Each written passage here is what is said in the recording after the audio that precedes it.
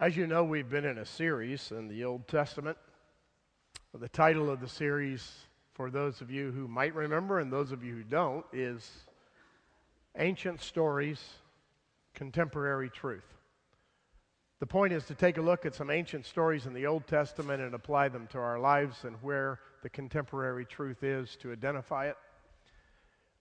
We've told a number of stories along the way, but I would like to suggest that at least one of the stories that I'll tell to you this morning has got to be the most unusual of the stories you've heard so far. And as a matter of fact, there's more stories like it in the Old Testament, as unusual or more unusual. The story you heard today, read from your text, is preceded by a story that sets that one up. Here's the story that precedes it.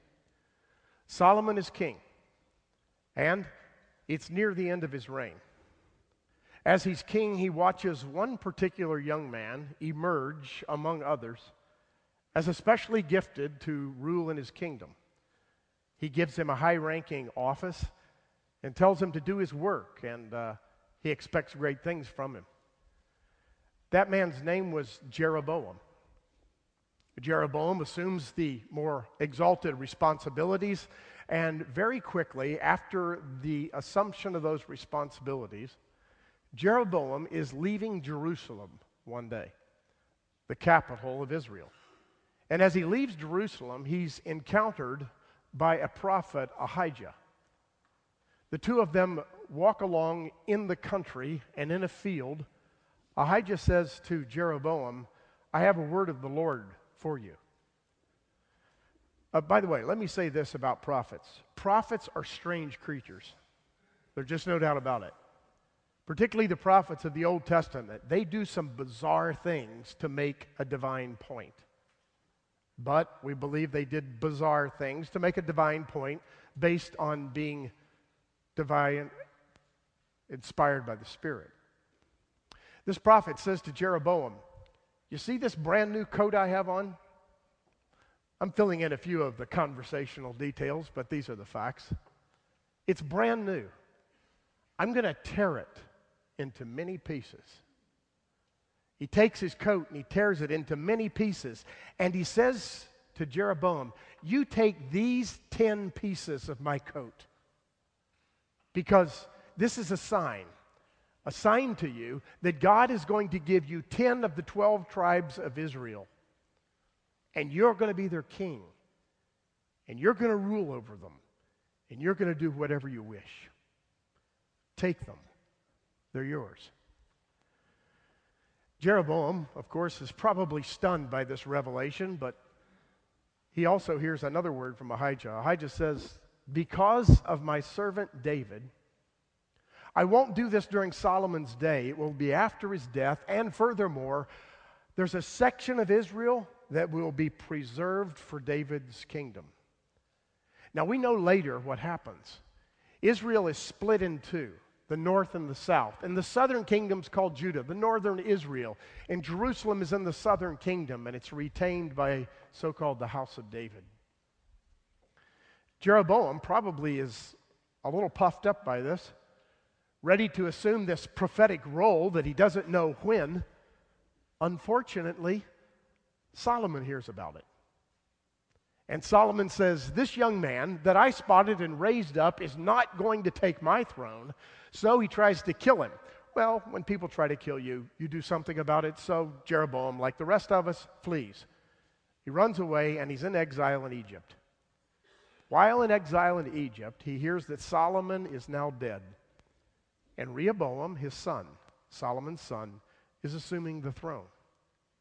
Jeroboam comes back by a call of the people, and he approaches with the people, particularly the people approach Rehoboam, and they say to Rehoboam, Solomon's son, "King Rehoboam, give us your word, will you? We're worried. Give us your word that you won't be so harsh to us, heavy-handed, as your father Solomon was." Rehoboam looks at them and says, "Interesting request. Give me 3 days to think about it." The people leave, and he consults with his advisors. You know the story, just read. The older advisors tell him, "I'll tell you what, If you respond to them this way, if you say to them, in effect, I'll be your servant, they'll serve you. If you're a servant king, you will have what you need. You'll have what you want. That's the approach. The younger men say, are you kidding me? They're trying to sniff out weakness in you. They're waiting to say if you will be as tough as your father. So you tell them this. You tell them my father's waist is not even as big as my little finger.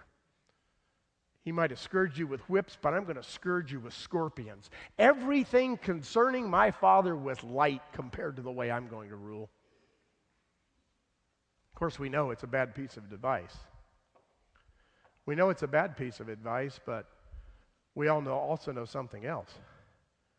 It was a piece of advice that Rehoboam took because God ordained it. God had decided that Rehoboam would act foolishly and take the foolish advice so that the kingdom would be split in half and the 10 tribes would go with Jeroboam and the rest with Rehoboam. That's exactly what happened. The word of the Lord is fulfilled. Jeroboam comes in, the tribes revolt against Rehoboam, and then Jeroboam does an interesting thing. He says to himself, I'm king over these northern tribes, but you know what? They could defect. They could leave me. I've got to have their loyalty, and I know one way to remove from their reality a possible division of heart. I can remove Jerusalem from them. Because they're going to be inclined as people following Yahweh to go down to Jerusalem, which is in the south, and to worship God. And so, as a matter of fact, I'll tell them, you don't need to do that. I've got the resources. I'll build you high places all over the northern part of Israel.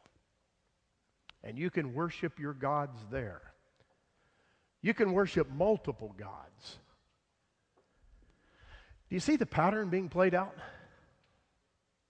Oh, by the way, when Ahijah told Jeroboam that he was going to receive the kingdom from Solomon, you know what he told him? He said, the reason you're going to receive the kingdom from Solomon is because Solomon led the people astray to worship false gods. So Jeroboam says, wow, what a great idea. I'll lead them away to worship false gods, and then they won't go to Jerusalem, and they'll be mine forever.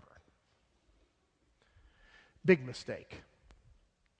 Really big mistake. On one occasion, Jeroboam is standing beside an altar that he directed for the high priests of various gods to worship with the people.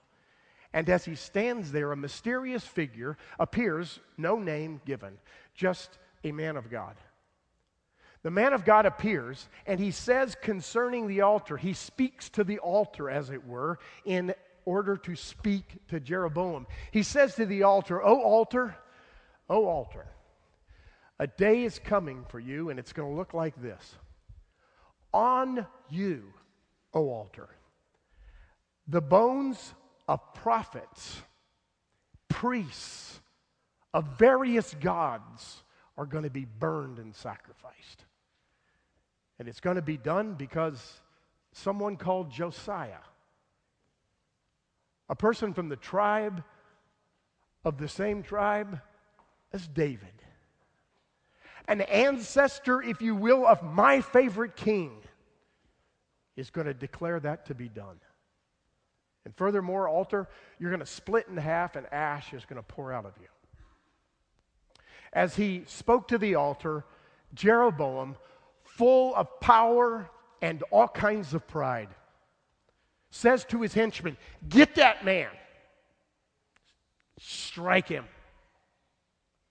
And when he reaches out his hand to point to the man of God, the king's hand and arm withers to a stump. He screams out in terror, and he says to the man of God, please restore my hand. Bring me back to full health. And the man of God says, okay, I will. And he reaches forward, and by God's grace, he heals the man. Jeroboam the king is delighted that he's now healed, and he doesn't face the wrath of God, so he thinks, and he says to the prophet, that man of God, I want you to come to my house. I want to thank you for what you've done. After all, I'm the king. I got everything. Come, let's have a feast. Eat at my table. And the man of God says to him, you could give me half your kingdom. Not just your table, half your kingdom, and I wouldn't come to your house. Why? Because God told me not to eat or to drink until I'd returned home by an entirely different route. That man of God leaves Jeroboam, returns to his home by a different route. And on the way, the third story emerges. This man of God, this prophet number one, is on his way home, and another prophet enters the story. Another prophet hears about the story from his sons of the first prophet. And he says to his sons, interesting story, which way did he go? They told him what they knew, and he says to his sons, saddle my donkey, boys. We're going to have a rendezvous. The second prophet, strange as the first, encounters the first prophet along the road on the way back to his house, and he says to him, I hear what you've done.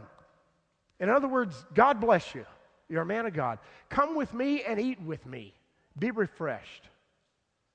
The first prophet repeats what he said to Jeroboam the king. He says, I can't do that because God told me to go a different route and not eat or drink until I got home. I'm not going to your house to eat. And the second prophet says to him, oh yes, but you see, I'm a prophet like you. I get a word from the Lord too. And God told me that you could come to my house and eat. You know what's fascinating? The text says the prophet was lying. Prophet number one goes to prophet number two's house. And when they sit down to dine, prophet number two prophesies against prophet number one. Are you staying with me here? It's a complicated story. He says to the prophet that came into his house, that sat down at his table to eat, you really blew it, buddy. God told you to go straight home, not to eat or to drink. And because you ate at my house, you will never be buried in the tombs of your fathers. In other words, your untimely demise is right around the corner. You will suffer the judgment of God. It's the ultimate insult not to be buried with your fathers in that culture, right? You're going to die alone. He didn't say how. He just said, you're not going to where you think you're going because you disobeyed God. This is a strange story. But it gets stranger. Prophet number one leaves the house of prophet number two, and he starts out towards home. And shortly after he leaves, a lion comes out of the woods and attacks the first prophet and kills him. But you know what's even stranger? The lion kills the prophet, and then he stands there next to the prophet's body without doing another thing. And the donkey that the prophet rode stands on the other side of the prophet's body, both of them gazing at the man of God. Now get this. This is quite a scene, and the townspeople see it, and word gets out. Are you serious? On highway number 3 down there, there's a prophet, and there's a lion standing over him who's killed him, and there's a donkey standing right next to the lion. Donkeys don't stand next to lions. Lions eat people when they kill them.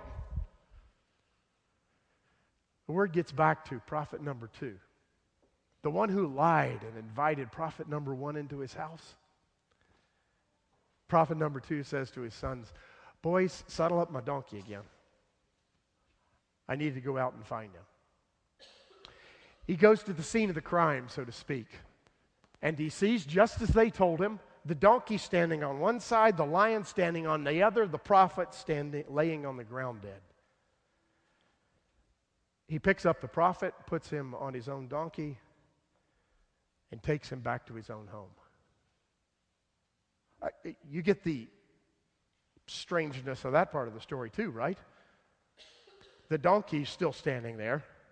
The lion's still standing there, and they watch him pick up prophet number one. He takes him back to his home, and he says to his sons, we're going to bury this prophet, this man of God, in my tomb.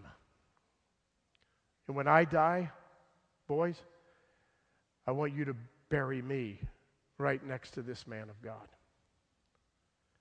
And then he invites his sons to mourn with him over the death of the prophet. See, I told you it would be the strangest story we'd encountered yet.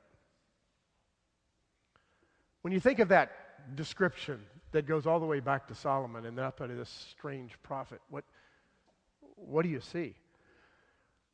What are the lessons for us?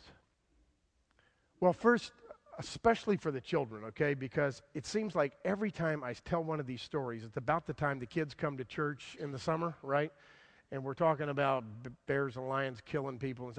It's one of my R-rated sermons, so I'm sorry. But it's what was there. And every once in a while I'll hear from parents about how I ought to be a little bit more cautious and careful, and I'm sorry in advance. But I do want to say this especially on behalf of the kids. See, the point of this story is not that if you don't follow God tomorrow, you're going to get eaten by a lion, okay? That's not what the point of the story is at all, okay? So forget that for a minute. This is a really unusual story with a really big purpose. So what do we learn from it? Well, the first thing we learn is this. God uses the foolishness and wickedness of humanity to advance his own purposes.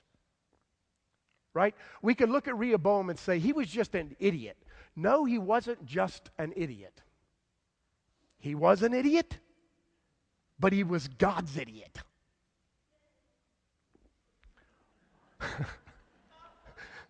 Are you relating to that or something?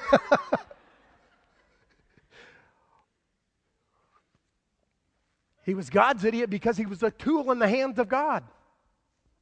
He didn't just make this foolish decision on his own. He made the foolish decision as the result of God's prophecy concerning the ruin of Israel.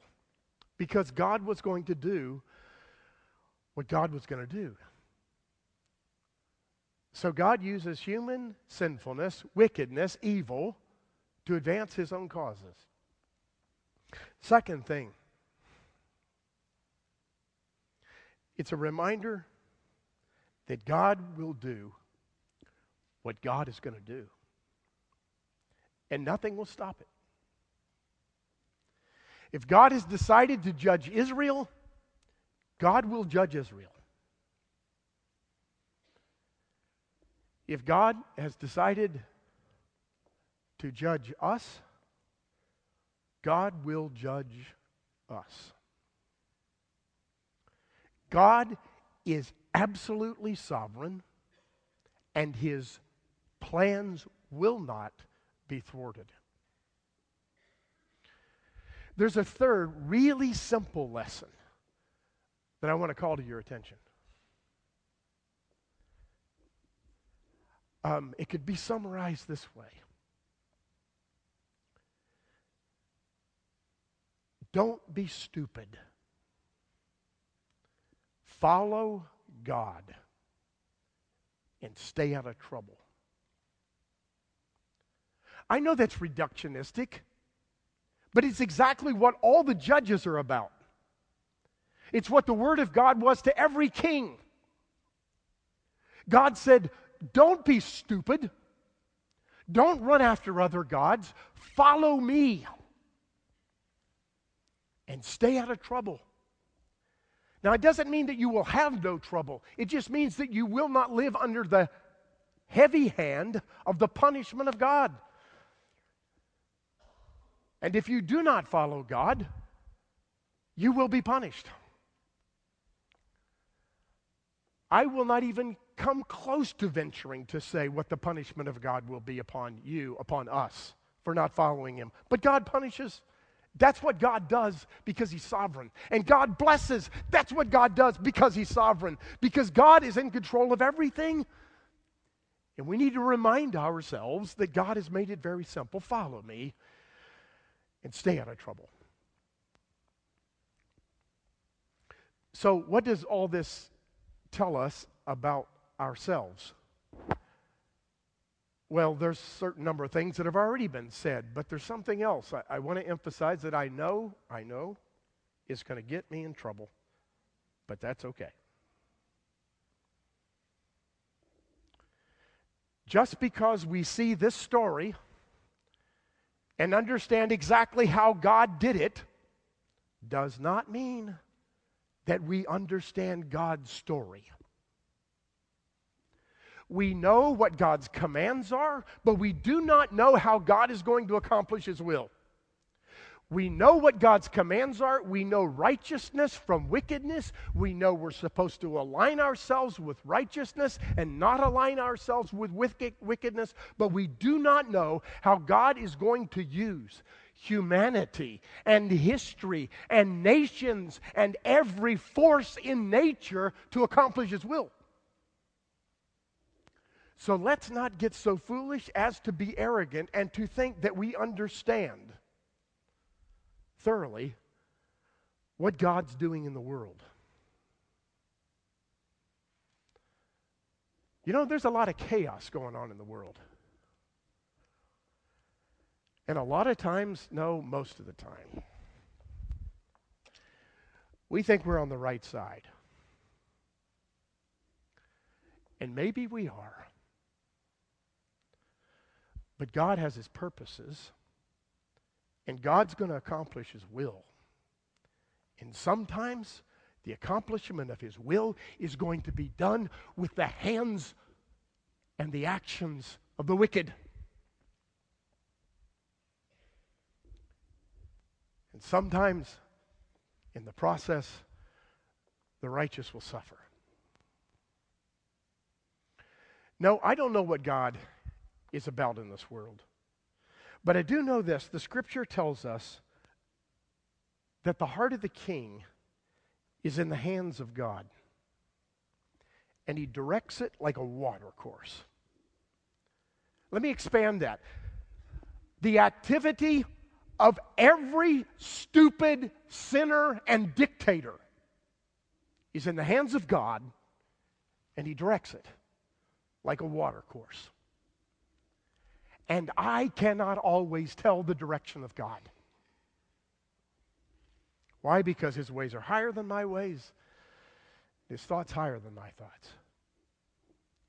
I don't know what God is doing with all the chaos in the world. But my friends, I'm as confident as I am that I'm looking at you, that God is taking every circumstance in our world and using it to accomplish His ultimate purposes. So what do? We simply follow God. We pray that His kingdom come and His will be done on earth as it is in heaven. We do not speculate concerning whether or not this action is that or this one the other. What we do is follow God. We pursue righteousness. We seek His kingdom first and foremost. And we let God be God. Now, just one final word of application that's, I hope, so much more encouraging than that, because that seems a little dark, right? Here's the final word of encouragement. It comes from Romans 8:28. Some of you know it by heart. Paul says that he's confident that in all things, in everything, in every circumstance, God is working out His purposes in us. Those of us who are following Him. Let me read it. And we know, says Paul, that in all things God works for the good of those who love Him, for those who are called according to his purpose. So let's leave the chaos of the world for a minute, shall we? Let's allow you for just a moment to focus on your life. I don't know what the focus is in your mind right now. It might be the foolishness of your own heart and how stupid you've been. You know, God can and will use your foolish, stupid heart to accomplish his purposes if you turn to him. Maybe you're thinking to yourself, I have this friend, this family member that my heart aches for because they're not following God. I wish I could just shake them and bring them back. I wish they would hear the truth. You know, God could be letting them go so that the release is a return route to his grace.